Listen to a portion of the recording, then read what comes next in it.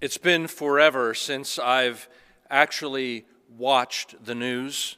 If I do, it's only by accident when I have the television on watching something else that ends at 11 p.m. and before I can turn it off, the local news at 11 comes on.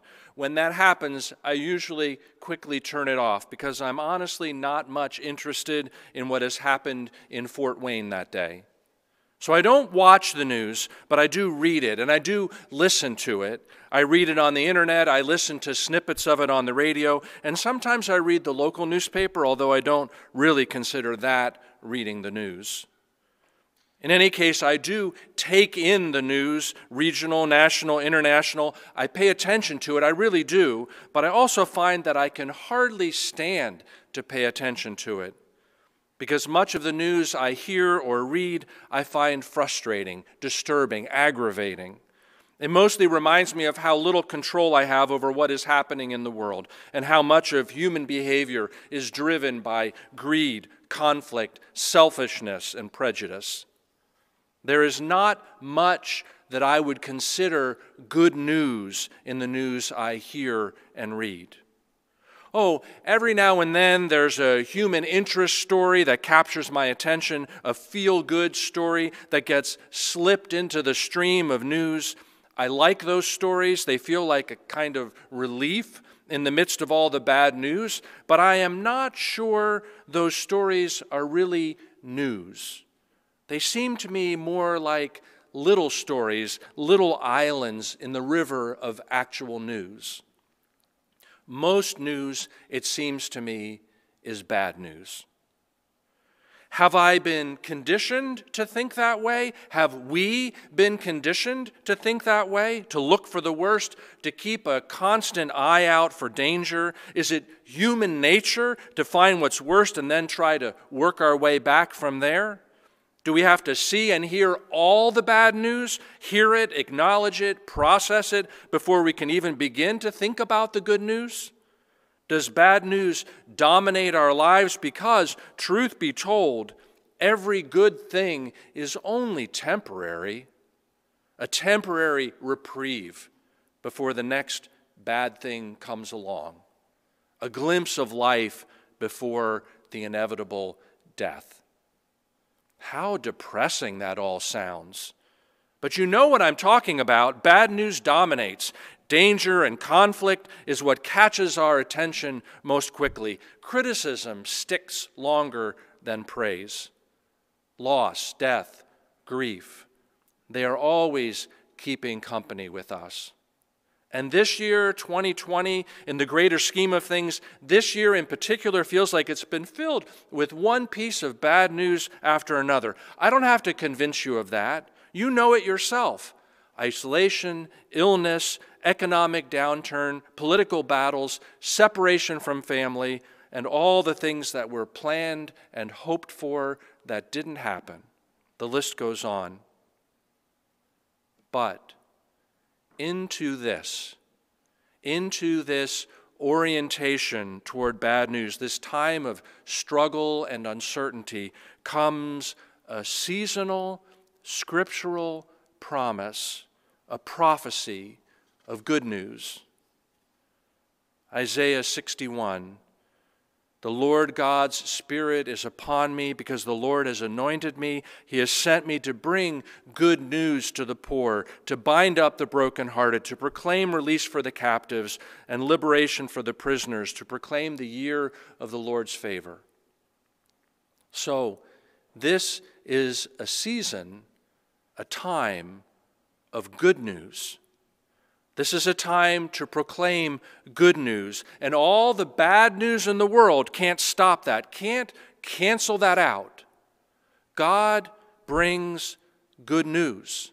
And this is so important. Naming the good news, bringing the good news is so important, because while it may be true that we are more oriented toward the bad news than the good news, it may be true that our human condition is such that we are quite instinctively fearful and anxious. Those things may be true, but it is also true, and more so, that our human spirit is created for hope and peace and joy and love. The traditional themes of Advent, therefore, testify to the fact, to the truth, that we are made to be good news people. We are created, we are built that way. And our true orientation, our first orientation is not toward the bad, but toward the good. Not toward certain failure, but toward hope. Not toward destruction, but toward peace. Not toward despair, but toward joy. Not toward hate, but toward love.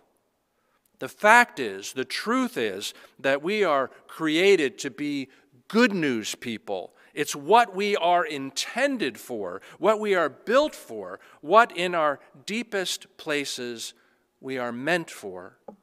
How can I say that? If it's true that we more easily turn toward the bad news than the good news, that we look for the bad news, absorb it, attend it, become fixated on it, then how can I say that we are meant for good news, that good news is our true orientation?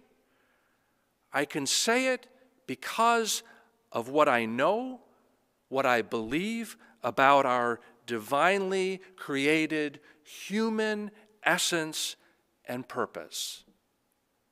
That is, we are not based in bad news. Our basis, our essence is rooted in God's love, in God's empowerment, in God's healing. We are good news people right from the start, right from the center, right from the core of who we are. It's where we always begin, and it is what we always return to. The news of things made right, made whole, brought home. That is always our most important and our most compelling news. Good news. Do you hear me? Our story, our faith story, doesn't begin with bad news. It is meant to address bad news, yes, but it doesn't begin with bad news. Our story is centered in good news. It begins with good news. That's where we start. We begin with hope. We begin with peace. We begin with joy. We begin with love. We don't wade through all the muck in order to see if there is any possibility at all that somewhere under all the bad there might be something good. We don't say, I won't believe it until the bad stuff is all taken care of. I won't believe in good news until all the bad news is cleared away. No, the good news is first. It's our foundation. It's our birth story. The good news is first. Look at the Bible. The creation story comes first. The story of human life, of being at home in Eden, comes first. The story of the fall comes later. The story of exile comes later. The story of home, the story of the womb, of birth, of blessing, comes first. It's the foundation of who we have been and who we want to become again.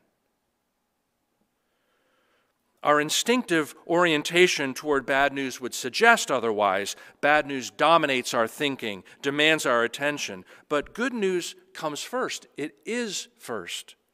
And the effort to speak good news, to hear good news, to affirm good news is part of God's effort, joined with our effort, to bring us back to what is at our core.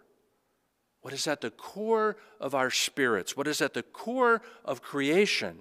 What is at the core of God's intentions for us and for all humanity? And what's at the core isn't bad. It's good. It's good news. So here we are in Advent, marking the beginning of the church year, because the anticipation of Christ being born into the world and all that that means when God becomes flesh, to be with us, to hold our hands, to stand with us, to stay with us, is the promise of good news, the affirmation of good news. Maybe this season can remind us that before there is failure, before there is suffering, before there is danger and disappointment, there is and has always been the promise, the prediction, the prophecy of love and justice, of peace and wholeness, of restoration and forgiveness, of embrace and acceptance, of birth and growth. Good news is first, and it comes again. And what is the good news? What is the good news in these times of constant bad news? What is the good news that will not only counteract the bad news, but spring up from underneath it, spring up and push it aside? The good news, as Isaiah speaks it, is that God is concerned about those who have been oppressed, brokenhearted, and held captive. The good news is that God's agenda is overflowing with a commitment to healing and liberty and release. The good news is that wherever there is comfort, wherever mourning gives way to gladness, wherever ruins are rebuilt, and wherever justice is done and righteousness springs up, that is where God is.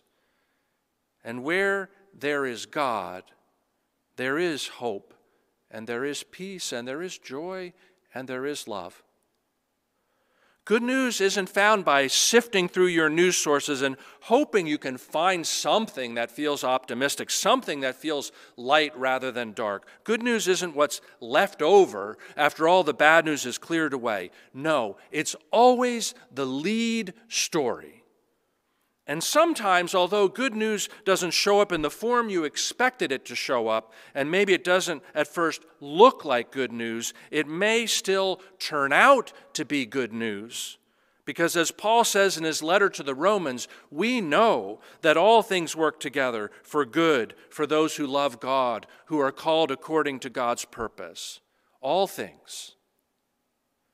So an unmarried teenage girl in Palestine 2,000 and some years ago, who finds herself pregnant through no action of her own, or as we are inclined to think of it, through no fault of her own, by every measure could expect this unexpected event to bring an end to any possibility of a life in community, a life of respect and station, a life of being cared for and cared about, a life of right relationship.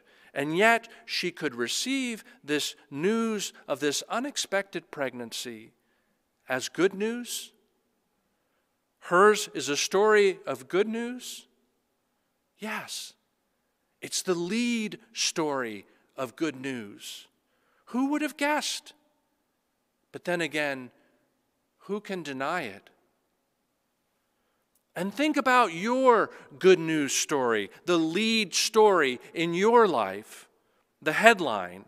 And don't think about it in just one dimension, a flat version of this lead story of what has happened or what is happening. And don't think about only the ways in which your lead story has become a single feel-good moment in a river of bad news. But think about how your lead story has changed you from the inside out, and therefore has the potential of changing those around you, changing principalities and powers, changing the hardest of hearts.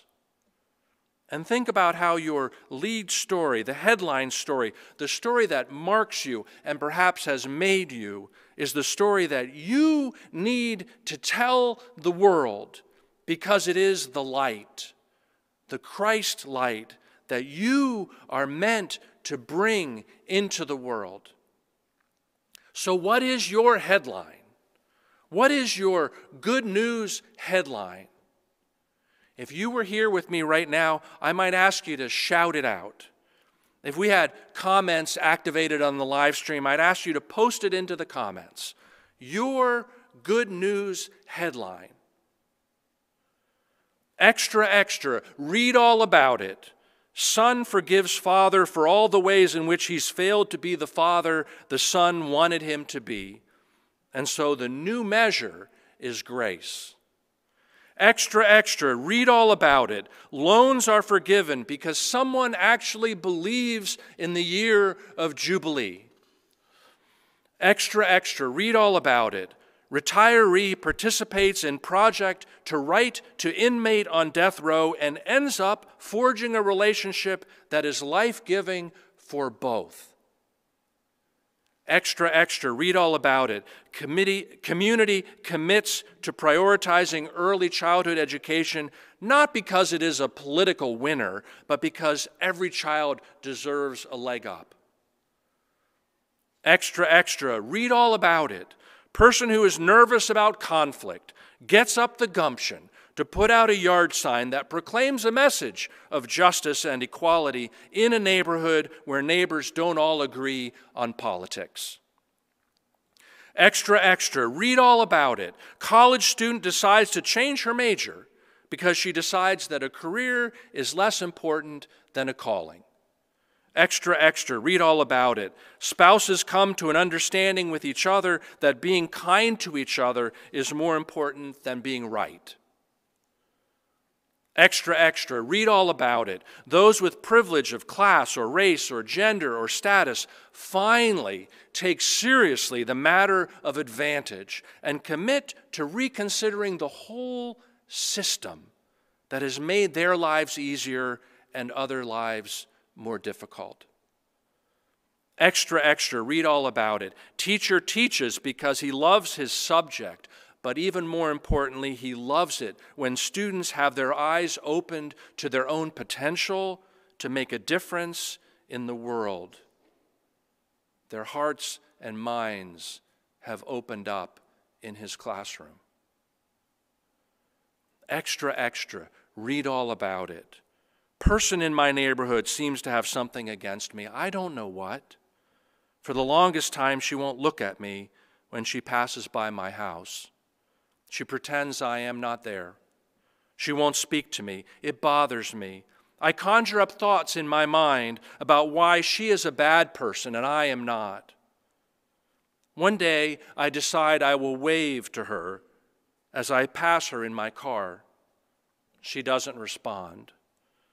The next time I wave again, she doesn't respond. The third time this happens, she does respond with a little wave in return. This morning, this very morning, on my way to church, there is no one else outside. Everyone must still be asleep or sitting at their kitchen table drinking their morning coffee, except for me in my car driving to the church and this woman out walking. I wave. She waves back. I wonder if maybe she even smiles a little bit. Maybe she does, maybe she doesn't, but I think I can see a little smile. So something about the way I see her has changed. Extra, extra, read all about it. What's your headline? What's the good news of your life? Think your way into that space. Think about the headline, trusting, believing, knowing that the story at the core of you, the story that comes out of the center of your being, is a good news story, and that good news is first. It's the first story, the important story, the shaping story, the headline story, and ultimately the whole story. So what's the good news right now? What's the good news that's coming again? What's the good news at the heart of who you are, you child of God? What's the good news that will get its boost, its affirmation, get its second wind when the Christ child comes? What's the good news? I know there is good news in you, in your life, in your heart, on your lips. I know it's at the center of who you are, just as I know that God is at the center of your heart. Amen. Please join me in some moments of quiet reflection and prayer.